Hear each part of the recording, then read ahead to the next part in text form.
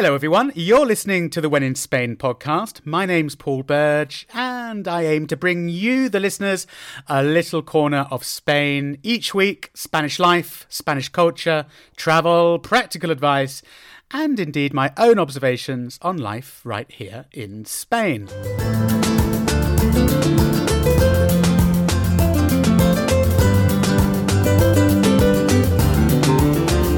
So according to the Madrid City Hall, El Ayuntamiento de Madrid, the Spanish capital has 9,139 streets.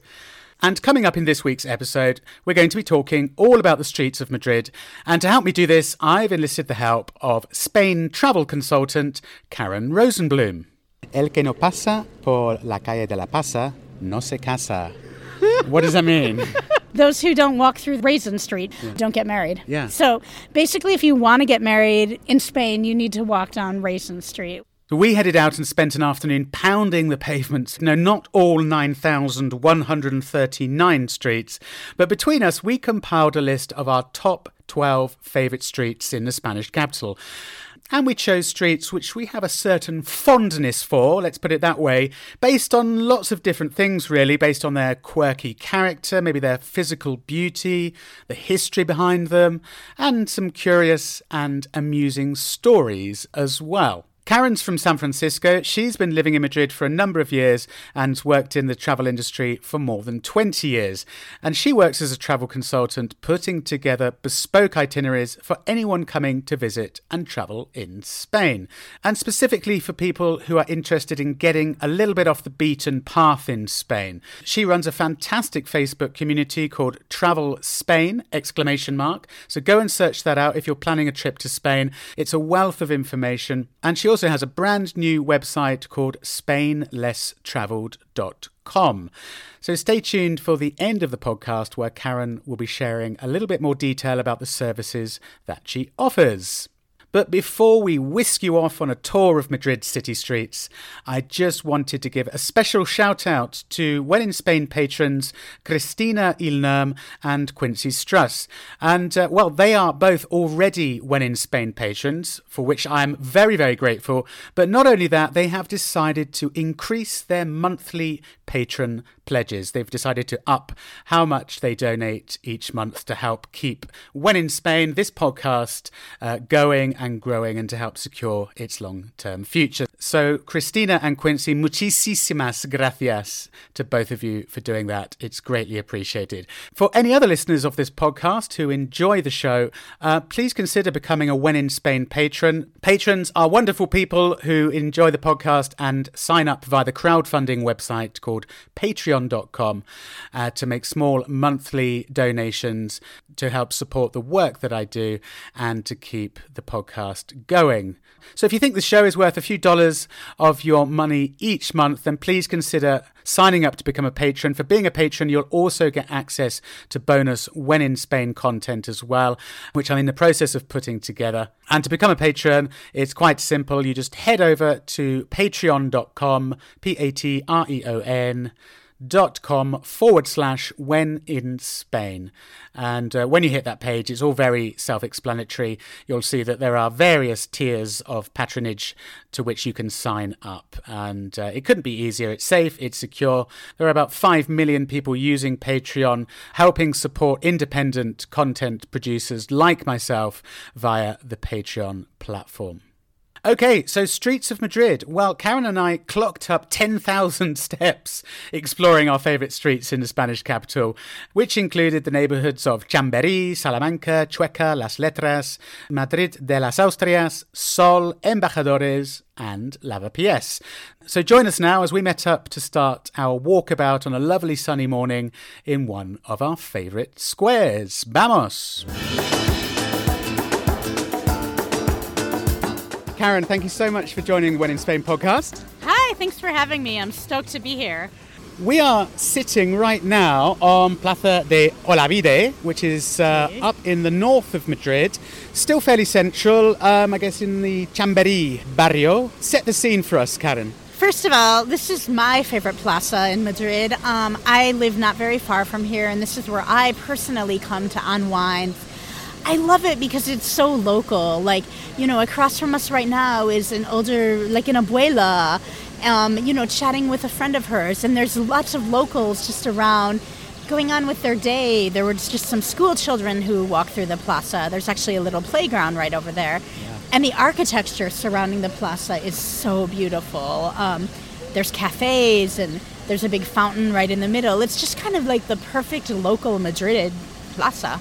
Well, it's a square, but it's actually it's circular, really, isn't it? Yeah. It's a circular square with a fountain in the middle and gardens. And like you said, there's all of Spanish life right here in front of us on, well, I have to say, a beautiful sunny winter morning. We're really lucky with the weather today because it's been really grey and cold lately. It's absolutely beautiful. I had been living in Madrid for about 2 years before I discovered this square, but it's one of my favourites because, like you said, it's a really pretty square. It is off the beaten path a little bit. We're not talking, Plaza Mayor or Sol or anywhere like that. It's up in the north of the centre. All the way around the square, as we look around, we've got sort of, 6, 7, 8-storey, I suppose, early 20th century apartment buildings with their balconies, all different kind of shapes and sizes, and below them, cafes and bars. And I would say this is a great place to come, even more so in the spring and the summer when the weather's good, to sit outside. It has a really lively terraza culture, very lively in the summer months at the weekends. It's a lovely little retreat as well in the day. It is. And sometimes on a sunny day, I'll come out here and get a table at a terraza, a little local hangout. But then it's also where I like to meet my friends for a drink if we're ever going out. Oh, let's just meet in Plaza Olavide. It's great. It's central, but it's local. Probably my favourite square in Madrid because it's got a bit of everything. It doesn't get too crowded. It's not super touristy. Interesting history behind it. Basically, where we're sitting now in front of the fountain used to be a huge indoor market. I mean, it's hard to imagine now, looking at the square where we are. From 1876, there was a barley and fruit and veg market here. Yeah, that's right. Crazy to think about right now. Yeah, and the original market was the kind of iron and zinc structure, very similar to the market of San Miguel Market near Plaza Mayor, but on a bigger scale. And it kind of outgrew itself and it got a bit dilapidated and run down. So in 1934, they decided to knock down the original market and rebuild another one. This was during the Second Republic. And it was really ugly. It was what they called rationalist architecture, the rationalist style. Absolutely brutal, huge, big, concrete, octagonal building that basically looked like a UFO had landed in the middle of this beautiful square. And over time, the market lost popularity. And in 1974, in some spectacular controlled explosion, they razed it to the ground so that they could redevelop the square and create what we see today, which is this lovely fountain and gardens. Quite interesting. I'll put some photos for the podcast listeners in the show notes and on the Facebook page. Why is it called Plaza de Olavide? There's a little bit more history behind it. Interesante. It was named after someone called Pablo Olavide. He was a Spanish writer and translator and a politician, and he was a Francophile. He was heavily into French literature. He translated lots of French literature. He was actually born in Lima, in Peru, in 1686. I love Peru. Yeah, I've never been. I'd like to go. That's on my list. Great destination. He was actually prosecuted during the Spanish Inquisition for being a heretic in 1778, and he fled to France. He did eventually return to Spain and died in a small village in Andalusia in 1803. So that's where the square takes its name from. Pablo Olavide. Oh, wow. That's so interesting. It has a lot of my favorite things in it. Resistance, Andalusia, translators. Amazing. Now I love my favorite plaza even more. In a moment, we're going to have maybe a wander over to a bar called Bar Mentrida, because inside in that bar, which is on the square, they have lots of photos on the wall tracing the history of this square. So we've just stepped into Bar Mentrida. Not disappointed, because on the wall there are about 8 or 10 photos of the old market. They're kind of like slow motion shots of the explosion, this huge detonation. It really does look like a UFO, that's for certain. That would have been an interesting day to be in the plaza. Yeah, right, a lot of dust. Must have taken a lot of dynamite to bring that beast down. Right. So if you're in Plaza Olavide and you want to see what the square used to look like, pop into Bar Mentrida. It's number 3. While we're here, we're also going to talk about a couple of other locations in the north of the city where we are now. Karen, tell me one of the places that you wanted to talk about. Well, I was going to talk a little bit about Malasaña because it's a barrio that was named after a woman, which I like, and it's actually one of my favorite barrios in Madrid. There's a lot of cool street art there. It's really hip and popular right now. The architecture is amazing, but it still has some local life left. But basically, the center of the barrio is Plaza de Mayo, which is where the Spaniards held back the French during the war. But the cool thing about it is... This was the War of Independence, right? Yes, it was the War of Independence. The cool thing about it is Manuela Malasaña, she was a teenage woman, she was a seamstress, and legend has it that she defended herself from the French with a pair of scissors. So, strong woman, love a good barrio named after a woman. Malasaña is a great place to visit. It's also the center of Madrid's Movida movement. Calle de Velarde, for example, has a lot of Movida bars on Alto de San Pablo, which is right over there as well. And it's kind of an interesting neighborhood to walk around. Cute little shops, good Madrid local life. Not quite as local as where we're sitting now, but still really popular, really popular. And when you talk about La Movida, we're talking about, I guess, the kind of late 1970s, early 80s, after the return to democracy, after Franco had died. La Movida was kind of, I suppose, like the cultural renaissance in Spain, a bit like the 1960s in America and the UK, I guess. Yeah,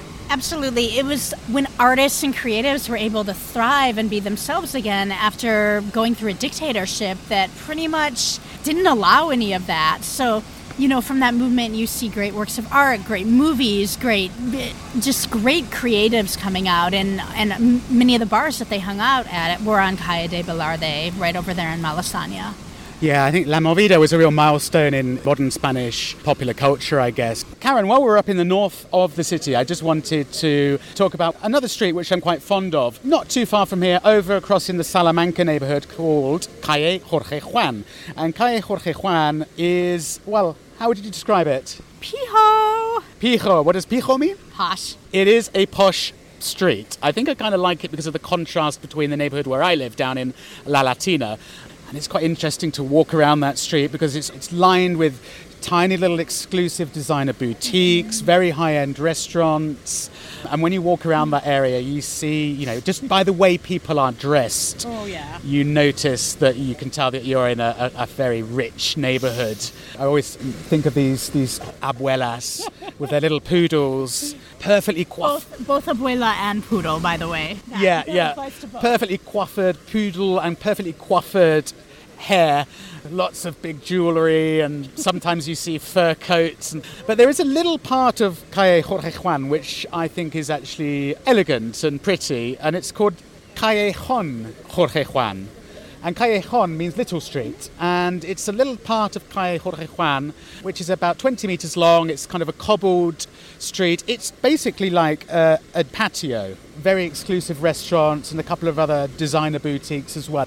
It'll definitely bust your budget. But yeah, absolutely. Beautiful little street.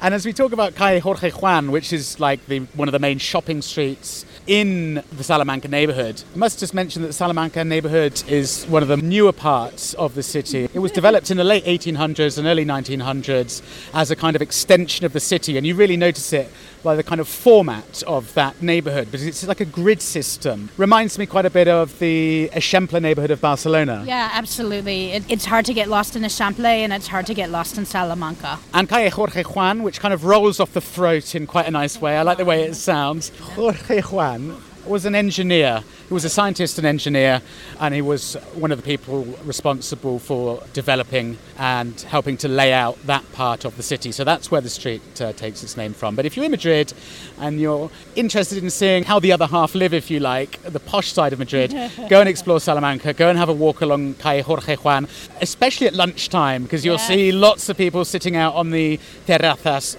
all year round, because in the winter they cover them up and they have heaters, and you'll see all these kind of quite chicly dressed women and businessmen and all of this kind of thing. Interesting study of contrast in Madrid life, for sure. Right? Yeah, and beautiful. And Barrio Salamanca is architecturally stunning. There's some real gems. Yeah.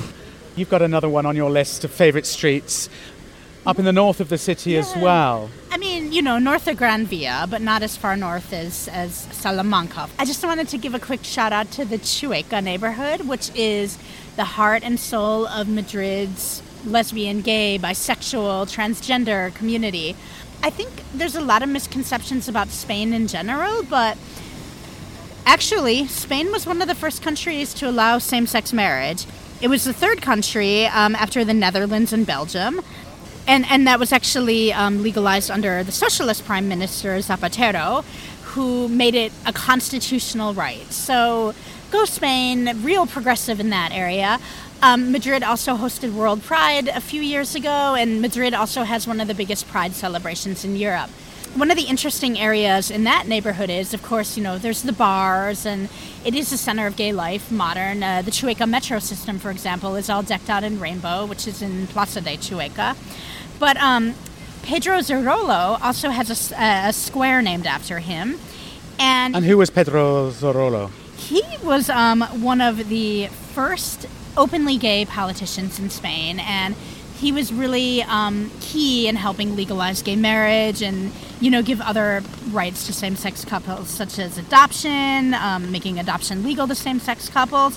So he has a square over in the Chueca neighborhood as well, and just really, really great tribute to somebody who was a key in making Madrid progressive and open, and Spain in general, not just Madrid, when it comes to same-sex rights. The Chueca neighborhood is a really beautiful neighborhood, and it's great fun. It's a fantastic, vibrant, lively neighborhood, great bar culture. If you want an alternative to Malasaña or La Latina, Chueca is a great option. Gay or not, it's a fantastic neighborhood. I mean, honestly, so I'm from San Francisco, and I feel right at home in Chueca, and I love it for that. So yeah, gay or not, it's a great neighborhood to go hang out and see how open and loving Madrid really is. Yeah, and I guess the kind of epicenter is, like you said, is the Plaza de Chueca, where the metro stop is. It's a lovely square. Yeah, great place to have an afternoon drink on a terraza cafe on a sunny day. Really hard to get a table on a sunny day, especially weekend, but that's very true. And also kind of the whole neighborhood, I guess, but I guess that square, kind of the epicenter of gay pride, and also down in Cibeles where they have the big parade.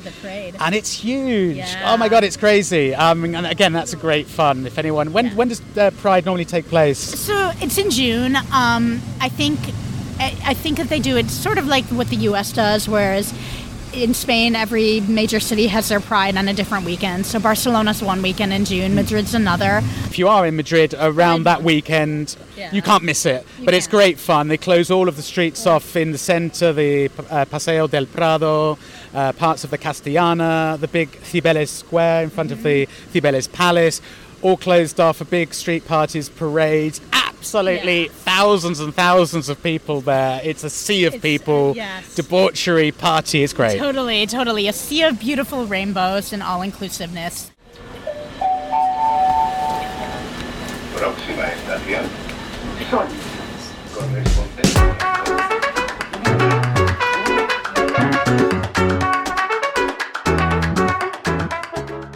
So we've just hopped on line 1 from Bilbao Metro, which is up by Plaza Olavide, and we've swung down to the south of the city. We got out of the metro at Anton Martin, and we've just cut through into what's called Barrio de las Letras, otherwise known as Huertas. Huertas and Barrio de las Letras. Why is this neighborhood particularly well known and famous? So if you're interested in writing, this was where the Spanish literary giants lived and wrote. People such as Cervantes and Lope de Vega and Quevedo as well. Quevedo as well, during the kind of golden age of Spanish literature, 1700s, I suppose. I've got an interesting story about Quevedo coming up in one of our latest stops. You're going to love it. You absolutely must listen to this. It's very funny, but we'll talk about that later. So whereabouts are we now, Karen? So right now we're on Calle de las Huertas, but we're about to go over to Calle de León, which means lion in Spanish. Also, Huertas is orchard as well, so kind of like the orchard, the garden. But The reason that we chose this particular area is, well, first of all, on Calle de las Huertas, there's inlays in the street from Spanish literary giants, but it's a beautiful street to stroll down. But I particularly like Calle de Leon. Well, I'm a Leo. I love lions. But your star sign is Leo. I see. And then if we look up the street name, which is also worth mentioning, Yes. like many of the streets in the centre of Madrid have these beautiful tiled signs with the name of the street, obviously, but also sort of paintings as well, which just sort of depict the name of the street. And up on the sign there, Calle de Leon, we've got a big lion. a big lion with a guy which has it on a chain, it looks like. I'm not really for keeping lions on chains, but the street itself, Calle de Leon, I really like it because there's just so many interesting shops and restaurants, and it kind of is like a very local feel to the barrios. Now we've just turned on to Calle de Leon proper, and we're strolling toward one of our personal favorite random places in Madrid. Important to note that both of us lived in this neighbourhood back when we first moved to Madrid, right? Yeah. So here we are, Calle de Leon. Plenty of little independent shops, boutiques, clothes stores, but we are just approaching now the Mecca. The Mecca. Where are we? Well, we are at a place called Casa Gonzalez, which is this really great cafe/cheese shop. One of the reasons that I love it is for breakfast in the morning, they actually have a menu of cheese toast with local Spanish cheeses to try. And I mean, totally, Spaniards really like to eat sweets in the morning. I like my sweets, but I'm kind of more of a savory girl. I love my cheese. This is always like a great place for me to come and eat breakfast because I can eat savory being vegetarian without eating jamon. I love this place too. It's kind of a little bar / delicatessen as well. We're just looking in the window now, and they've got these 2 glass cases packed full of cheese, different types of cheeses. There will be Spanish cheeses there, but I think they also have quite a good range of other international cheeses, and they do a mean cheese plate, a cheese board. They do. I mean, I think I spy some San Simon in there, which is my favorite cheese from Spain, but it comes from Galicia. Yeah. There's definitely some Cabrales in there, which I see. You can see that. You could probably smell it from here, too. Almost. My mouth's watering slightly. Mine too. They've got tables and chairs in the front, in the window, and also a space at the back to sit down. But you can order stuff to go. You can order cheese to take home. I've never done that one. Okay. Yeah. Giving me ideas. They will slice it up for you. And then along the walls, we've got lots and lots of bottles of wine for sale to take away. You can also have coffee and wine here to have in. And then if you look, can you see Karen over there? They've got loads and loads of tins and jars. Of course. All the delicacies from the north. Yeah. The anchovies, the everything from the Cantabrian Sea, which I don't eat because I'm vegetarian, but my non-vegetarian friends tell me how delicious it all is. Yeah. So there we go, Casa Gonzalez. It's on number 12. Number 12, Calle de Leon. And then next door we've got, I suppose, Taberna Stop Madrid is. They've got a few branches around the city. It's classic though. It's classic. It's got this beautiful red, dark red, black and gold facade. We've got some images of famous literary giants. Here they are. There's our hero, Francisco de Quevedo. We'll talk about him later. We're definitely talking about him later. There are tiled, painted images of Miguel de Cervantes, of course. We've got Lope de Vega. And there's another one at the end. Who's that? Calderón de la Barca. Okay. I don't know who he is, to be honest. Is he wearing the... He looks like a priest. Yeah, he's definitely a priest. Yeah. He's wearing... Yeah, so there you go. So that's just next door. That's a good place for tapas, cañas, wine. I would say it's a little bit kind of touristy. It's targeted a bit at the tourist market.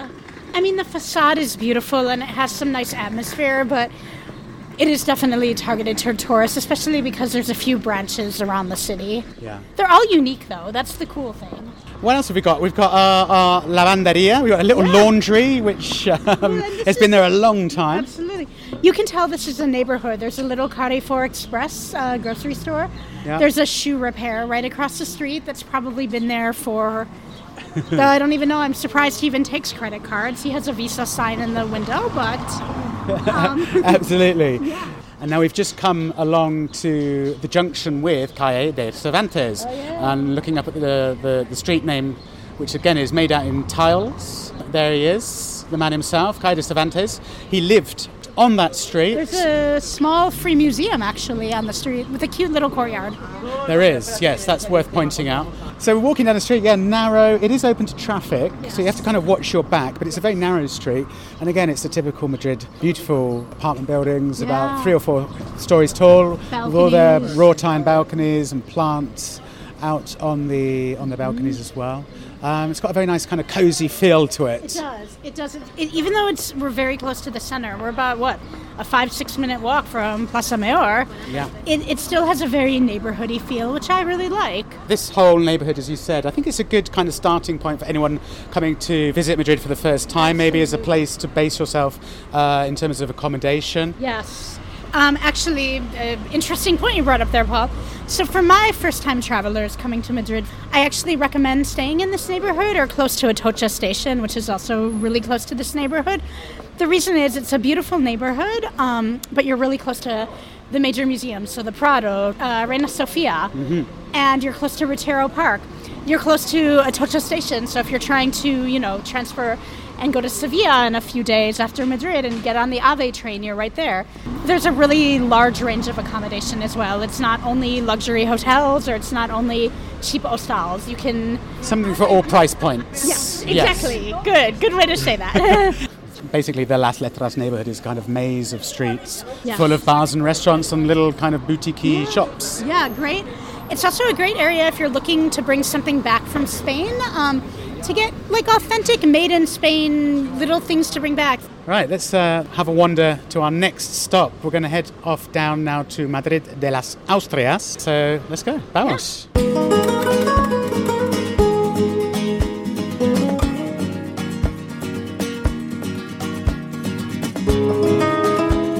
So we've just cut through Plaza Mayor, and we have found ourselves on a very quiet and deserted Calle del Codo. I mean, I could almost take a nap on this calle, which for Madrid is a spectacular thing to say. It's lunchtime on a Friday afternoon, and I'm really surprised that there aren't. It's quite a central location near Plaza Mayor, but it's very quiet. Very quiet. Calle del Codo. Elbow Street. Elbow Street. We're just looking up at the sign, which is again one of these tiled signs, and it's got a picture of an arm, which is sort of being flexed to show the elbow. And it's an armoured arm. Yeah, that's true. Where we are now is we're just standing actually outside wooden doorway, foreboding wooden doorway. Behind those doors is a convent of... It's called El Convento de las Carboneras, and that is where there are cloistered nuns who sell cookies, biscuits, sweets. And I did an episode about this, When in Spain listeners, last spring, so check back for one about buying holy sweets. And it's quite interesting because you go in, and because the nuns are cloistered, they make the cookies and the sweets in the convent, and they sell them. It does smell good in there, and they make them to obviously subsidise a little bit, their expenses of running the convent. But it's an interesting experience because you go in, you walk through this, you ring a little doorbell, which we see here, which on the doorbell it says... The options on the doorbell are amazing. Basically, you have the option to ring for sweets or confessional. So depending on what kind of day you're having, I don't know, today... I'd probably need to ring both, but who knows? Yeah, me too. I would be inclined to ring the one that says sweets or the one that says nuns. And it says there, horario, venta de dulces. And you go in and there's like a kind of hatch. You don't see the nun. A hatch swings round. There's a little menu. You decide what you want. You put the money on the hatch swings round, and your box of cookies miraculously appear. So you get to do this whole transaction without seeing a person. It's kind of like a love hotel in Japan. Exactly. Right? Well, yeah. And they're really delicious. When I bought some last year, a little bit expensive, but they're good. Are they expensive? Okay. I think I paid like €15 for half a kilo of cookies. They were really good though. I mean, I'd probably pay €15 for half a kilo of really good nun cookies. Yeah. Let's walk up. Yeah. Why is it called Elbow Street? Well, because of the shape of the street. As we walk up further, you'll see It's a very narrow street. It's probably only, here maybe 4 meters wide, and it's a bit wider there, about 7 meters wide. It connects Plaza de Conde de Miranda up with Plaza de la Villa. But you can see where the street suddenly makes a very sharp... becomes an elbow. Yeah. Makes a very sudden turn to the left. An incredibly non-creative name, yet a great name at the same time. Yeah, I like it. Elbow Street. The name of the street was coined by Marquis de Grabal in the early 18th century. It's got some interesting history behind it, some important locations, and a funny story connected to it as well. Earlier we talked about Quevedo, and I'm going to keep you in a little bit more suspense before I share this little this little story. Also on the street, the site of the former Spanish newspaper archives. Now, Quevedo. Very naughty boy. Porfin. Very naughty boy. Those crazy writers. I know, right? Love them.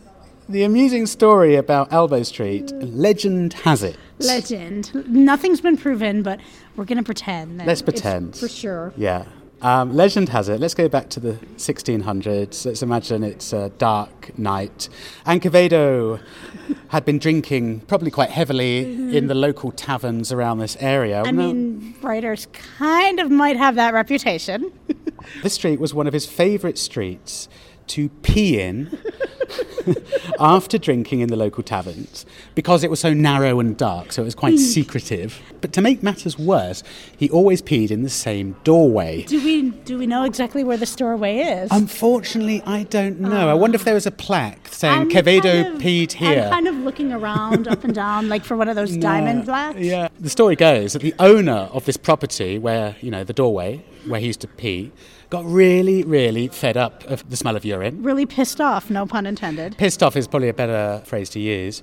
So the owner of the building painted a white cross on the door with a message saying, "Don't piss where there is a cross." But Quevedo, being Quevedo, didn't really take much notice of this. And Quevedo continued to pee on the doorway, and he also replied, scrawling his own message on the door saying, "Don't draw a cross where I piss." I mean, logical.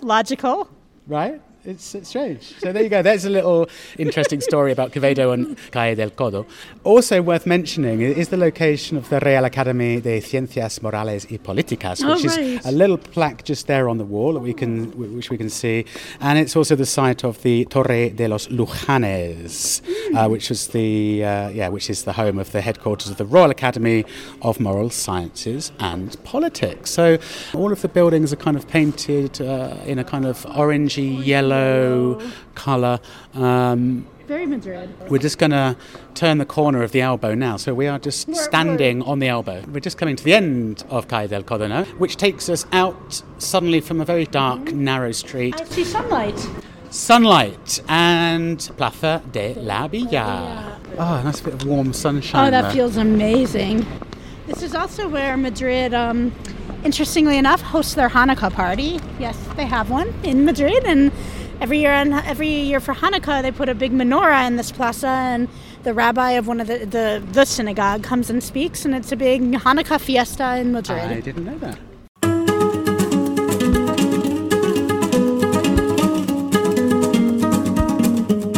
Okay, so we've just wandered around, not far, just like a 5-minute walk around from Elbow Street, and we are now on Calle de la Pasa. Meaning Raisin Street. Raisin Street. Raisin. Yeah, it could be translated as raisin. On the sign, it's got a picture of a bunch of grapes. I like this street because of the little story and saying that goes behind it. It's also really pretty, and it also takes us out onto Plaza del Conde de Barajas.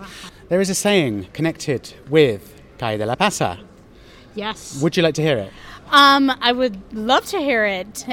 Because I think I have it memorized, but your accent's a lot better than mine, so go for it.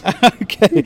It says, "El que no pasa por la calle de la Pasa no se casa."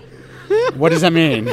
Those who don't walk through the Raisin Street don't get married. Yeah. So basically, if you want to get married, in Spain, you need to walk down Raisin Street, which brings you good luck, Yeah. maybe. Yeah, if you want to get married to someone. walking down Raisin Street right now, boys. No, just kidding. So here we are on Raisin Street, Calle de la Pasa. So that's the saying. Why did this saying come about?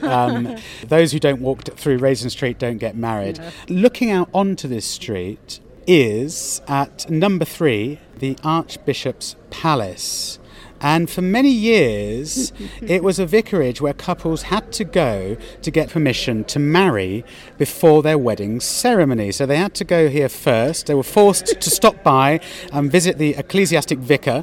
And so, so that's where this saying came from, because this street was a constant throng of couples walking backwards and forwards to and from their little meeting with the Archbishop and then heading off to their wedding ceremony. Right. So that's where the expression, who doesn't pass through Raisin Street doesn't get married. But why is it called Raisin Street? Yeah, didn't the Archbishop hand out raisins to the people who were coming to him asking basically for permission to wed? Almost. It got its name because there was a Cardinal Archbishop of Toledo who was called he was called Don Luis Antonio Jaime.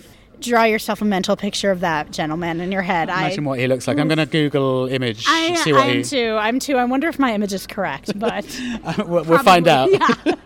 This Cardinal Archbishop, Don Luis Antonio Jaime, used to give out handfuls of raisins to the city's poor every day. The poor, not just to people getting married. Not to people getting married. That's kind. Yeah. I mean, people not getting married should get something, and Right. giving to the poor is important. Yeah, so that's where it got its name, Raisin Street. The Cardinal Archbishop used to give out handfuls of raisins to the city's poor on a daily basis. Every day he used to do it. Yeah. 2 of my favourite named streets in Madrid, Raisin Street and Elbow Street. There is one called Calle de la Lechuga, Lettuce I saw Street. that. I've seen I've seen Lettuce Street, yes. I'm not sure about the story behind that.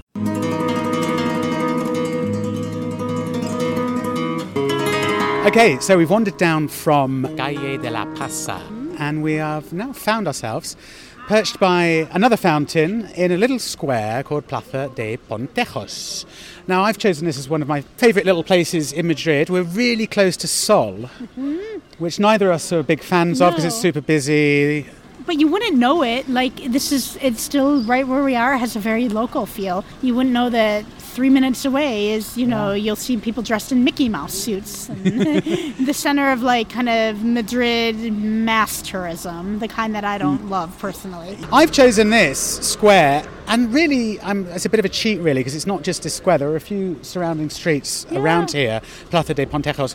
Why have I chosen it? Because all of this square and the streets around here is a kind of hub for haberdashery shops. It's not a word I say very often, haberdashery. No, it's haberdashery. Very old-fashioned, and indeed these shops are very old-fashioned. We are looking right now at a shop called Almacén de Pontejos, which specialises in all things to do with sewing, materials, handicrafts. The shop dates back a long way, actually. This opened its door for the first time in 1861. It's got this lovely little wooden panelled facade, and in the window we've got lace, like spools of yarn and hats and pins and pins. I don't know the vocabulary in English, but no, I don't. There's some very specific vocabulary, cordones, which I think means laces and cords, like cordones.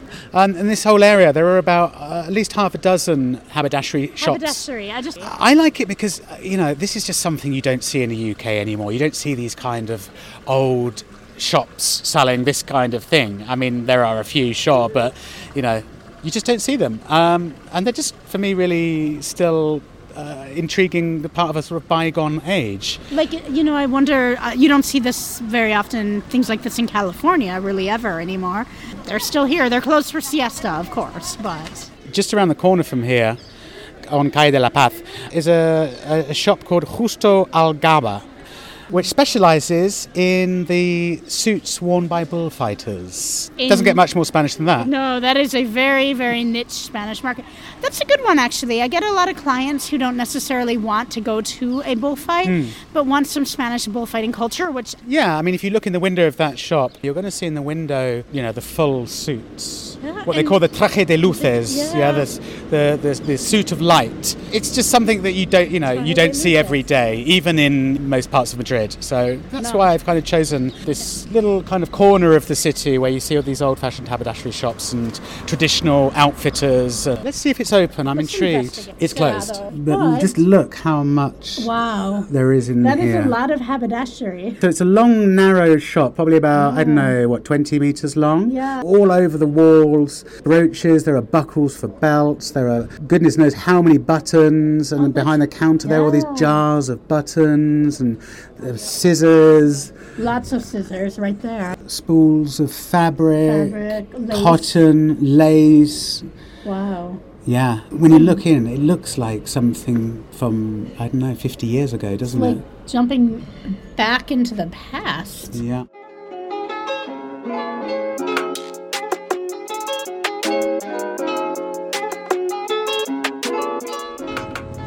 Here we are. Where are we? We're on Calle Embajadores, which basically is kind of like, I guess, the dividing line almost between Lavapiés and La Latina. It's kind of on the edge of the Lavapiés neighborhood, which is, historically speaking, where a lot of immigrants moved when they settled in Madrid. So you see a lot of a big North African population, a lot of Indian population, which means really good Indian food. Calle de Lavapiés is where to go. Yeah, there are a whole string of Indian, Bangladeshi restaurants along there. Yeah, so good. I could go for some sag paneer right now. But anyways, part of the other really cool factor about this neighborhood is all the street art.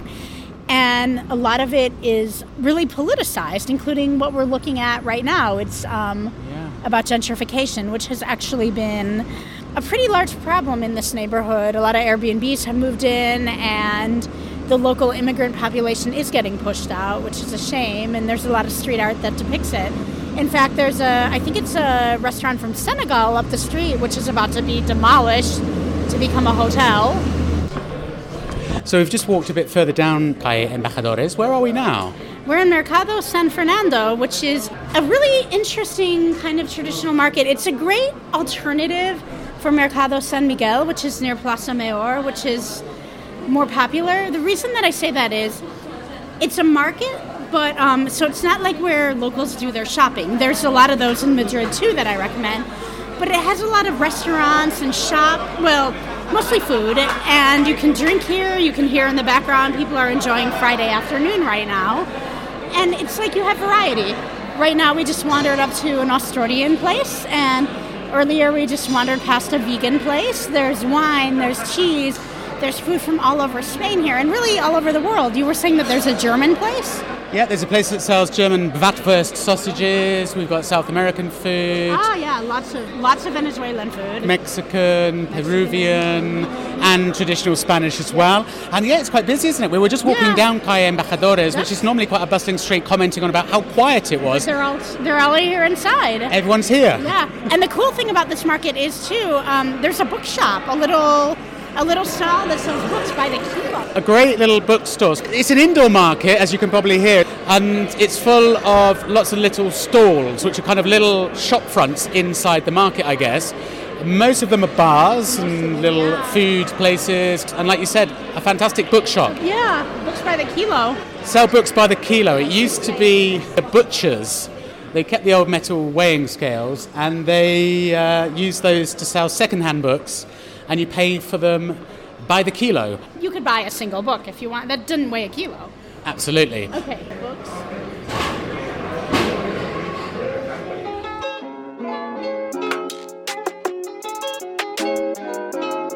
We've just stepped out of the market and across the square called Plaza Arturo Barrera, right next to one of my favourite streets in Madrid called Calle del Mesón de Paredes. It demarks the kind of line of the start of Lavapiés neighbourhood. Absolutely. We are very much in Lavapiés right now. Because it's one of the most important streets, sort of arteries, that goes down from Tirso de Molina Square all the way down to the Ronda de Valencia. So the name Mesón de Paredes comes from a taberna, an inn that the guy Simón Miguel Paredes built. At the time, it was one of the largest and most spacious of its kind in Madrid. So like 5-star. 5-star taberna, built by the man himself, Simón Miguel Paredes. And he got his own street. And he got a street named after him. It's an interesting street, I think, because it's very eclectic. It is very eclectic. I mean, we're looking at stores that sell, I think that looks like Moroccan goods right across. Yeah, bazaar, and you can see the tile work. Artisanal Moroccan goods there. Tapas, so Plenty very of Spanish. plenty of tapas bars, a number of, like we were saying earlier, restaurants with all sorts of different cuisine from all around the world, particularly North African. Yep. At the top of the street is a little taberna called Antonio Sanchez. Its history is quite deeply rooted in the bullfighting tradition. One of those classic bars that still has like a zinc counter. It's got lots of photographs, former bullfighters all around it. I'm not an advocate of bullfighting, but it's very deep Spain. Yeah, it is deeply rooted in at least historical Spanish culture. So question, are there bullheads hanging on the wall? There are indeed bullheads along with the photographs, of course, any tauromaquia bar. Yeah, and another interesting little thing about that bar is they still have a notice on the wall saying that they sell French toast for 15 cents and that spitting on the floor is forbidden. Another important little mini landmark on Calle Mesón de Paredes is called La Fuente de Cabastreros, which is a little fountain. It used to be connected at the time of the Republic of Isabel II, connected to the Isabel Canal, which provides water for lots of Madrid, all of Madrid. Yep. That source also gave water to the neighbouring convent, which are the nuns of Santa Catalina del Sena, which is just where now the Plaza de Cabastreros is. Do they also make cookies and sweets? I don't think they do. I don't think they have the cooking talents of the nuns at Corpus Christi, unfortunately. Okay. During the War of Independence, the nuns of Santa Catalina were expelled from their convent in the Carrera de San Jerónimo, and after a brief stay on Calle Nuncio, which is just around the corner, the Duke of Medinaceli gave the nuns a building of his property on the street right next to Mesón Paredes. The convent remained in Lavapiés until 1966. Where we're sitting now, we're looking across where Calle Mesón de Paredes intersects the streets of Sombrerete and Tribolete. There's some classic examples of the 19th century corralas, which we are looking at now. They're like wooden walkways where the entrance to each apartment is. So you've got all the doors. They're exposed, so they're not walled in. So you've got normally metal wrought iron like railings. Yep. And you quite often see washing hanging out, as you can see there, and there are green blinds hanging down. So they're kind of exposed wooden walkways, and they're called corralas, and they're quite typical in the 19th century apartment buildings in Madrid. You see them. I find them quite attractive, actually. They're quite interesting. I do too. I think that they're a really great glimpse of how locals here in Spain live. Also, right in front of us, on the edge of Mesón de Paredes, and on the square where we're sitting, very emblematic building. It's called the Building of the Pious Schools. And it was built originally in 1729. It became one of the most advanced schools in Europe. It was the first deaf-mute school in Spain, was also founded in that building we're looking at now. It also had a church on the site as well. But what happened was, during the War of Independence, it was pillaged by the French, lost its library. In 1814, it was reformed by somebody called Father Losada. In 1936, in July, the church was ransacked and burned, something that happened a lot during the beginning of the Spanish Civil War. What was left of the building, which is what we're looking at now, It's like a shell. it's like a shell, isn't it? So it's made of very sort of thin, reddy brown coloured bricks, and it's got big oval windows and arched windows with no glass in, and indeed the top part of the building has no interior at all. In subsequent reincarnations, it was used as a refuge for the homeless. It was a cinema at one point. That's interesting. Yeah, and then between 1996 and 2004, an architect called José Ignacio Linazasoro redeveloped it as a headquarters for UNED, and UNED is a distance learning university, and it now functions today as a library. So what they've done, they've kept the old facade and they've put glass windows on the inside. It's basically a panelled glass interior, so they've kept the shell of the building. Yeah. I've seen photos of the inside of that library, really, really beautiful, but unfortunately it's not open to the public. You do need to be a member of the university, but it's a kind of monument to the sort of barbarism of the past. So there you go. Yeah. Calle Mesón de Paredes, one of my favourite streets in the Lavapiés neighbourhood. And another one of my favourite streets in Lavapiés, which is sort of runs parallel to Mesón de Paredes, is a street called Calle de Olivar. It's so beautiful. Right. You've probably seen photos of it if you follow my Instagram or Paul's. It's one of the most photographed streets, I think, in Madrid. And the reason it's really beautiful is it's on a steep incline. And if you walk up the street gently curves. And I think it's on the left-hand side as you're walking up. I'm just trying to picture it now. All of the apartment buildings are painted various different shades of sort of pastel colours, yellow, pink, blue, beautiful. green. It photographs really nicely with the curve of the street and with the old architecture and the colors. Yeah. It's gorgeous. Particularly if you catch it on a day with the sun just accenting the colours of those buildings. Yes. And Calle del Olivar, because it used to be an olive grove, one of Right. Madrid's big olive groves on the edge of Lavapiés here. Yeah, kind of hard to believe now that this was probably all olive groves. Crazy hard to believe now. Right, yeah, very loud, boisterous, vibrant neighbourhood of tiny little labyrinth of streets. Karen, you wanted to talk a little bit about tapas and an alternative location for going for tapas. I recently did a live video for my patrons talking about Cava Baja, which is a kind of typical place to go. It's a good place to go, but it is very well known, a little bit touristy. But there is another good location in Madrid, which is a bit more off the beaten path, which is your thing. Where do you recommend for tapas? So on the other side of Retiro Park, there's Calle de Ibiza, like the island, and it's kind of become the really hot spot for locals to go out and get their tapas. It's one street, and it's beautiful because in the middle it's kind of a parkway with some open terrazas, but all the bars serve really great tapas, and it's just a good place to do a mini tapas crawl. It's not going to be like on the scale of Cava Baja with the history or with, the beauty of the architecture, but for a more localized experience, that's where I've been sending my clients and my Travel Spain community. Yeah, there's some great places around there. Head out of the Ibiza metro station, which is just to the east of the Retiro Park, and all of those surrounding streets. You don't have to walk very far around there to check out some really traditional tapas bars. No. Another tapas street, which has become very popular, is Ponzano recently. In the north, yeah. Ponzano's really nice too. I like it because, again, it has a very local feel. It's kind of closer near to the Chamberí neighborhood, which was where we started this morning. Yeah, that's another good alternative for people who really want to come and elbow up at a tapas bar more with the locals and less with the tourists. Yeah, I'd agree. Cava Baja is a lot more touristy. It's beautiful though, and it's beautiful. And it's great. Yeah. And it's not only tourists from, around the world, it's a lot of tourists from Spain. So it still has that very local, authentic Spanish feel.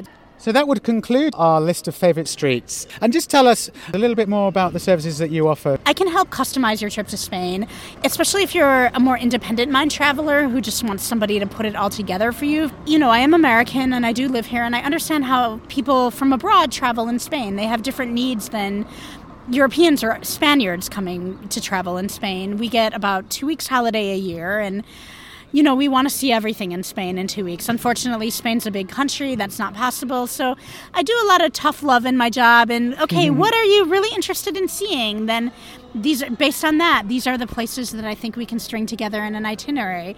I help you put it all together with train tickets, internal flights if needed, bus tickets, localized experiences. Like in the Travel Spain community, we have a lot of local travel operators, especially in places more off the beaten path, like Murcia, for example, and up in Cantabria, Asturias.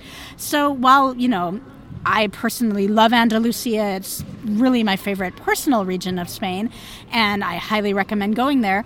There's other things to see in Andalusia other than Sevilla, Granada, and Cordoba. So I just try to give my clients, my travelers, a more authentic space. I'm also beyond obsessed with pueblos of Spain. I love the Andalus pueblos. I just actually did a piece for The Local about that. And then for my clients who don't necessarily need a full itinerary or for me to do it all, I can do as little or as much for a trip as everybody wants. I also offer Spain travel consultations, which is one-on-one time with me over a Skype call or a Facebook call, where we kind of, you can ask me questions and I can give you suggestions based on really what you want, and with a follow-up email so you have everything in front of you. So feel free to contact me or come and join my Travel Spain community or my new website, which is Spain Less Traveled with one L, Spain, LESSTRAVELED.com. The American spelling. The American spelling. It's the British spelling with two L's. Yes. I did not know that. Okay. And the Facebook group as well, a wealth of information, like-minded people. You're a part of it. You're an I'm active part of it. my group. It's a fantastic group. You've got, I don't know, thousands of members now, growing and growing. Great place to ask questions about anything you might want to know about traveling and visiting Spain. Yeah, absolutely. Come join us. It's if you search Facebook, it's Travel Spain with that exclamation point. There's actually another Travel Spain group. It's not very active right now, but come join us. I think all that's left to say is, Karen, thank you so much for taking the time to join me today. Yeah. We've had a long walk around a few many- different neighbourhoods of Madrid. I mean, I already got my 10,000 steps in for We've the done day. 10,000 At steps. least. What's that in kilometres? I don't know miles or kilometers. Karen, thanks so much for your time today. Much appreciated. Thank you.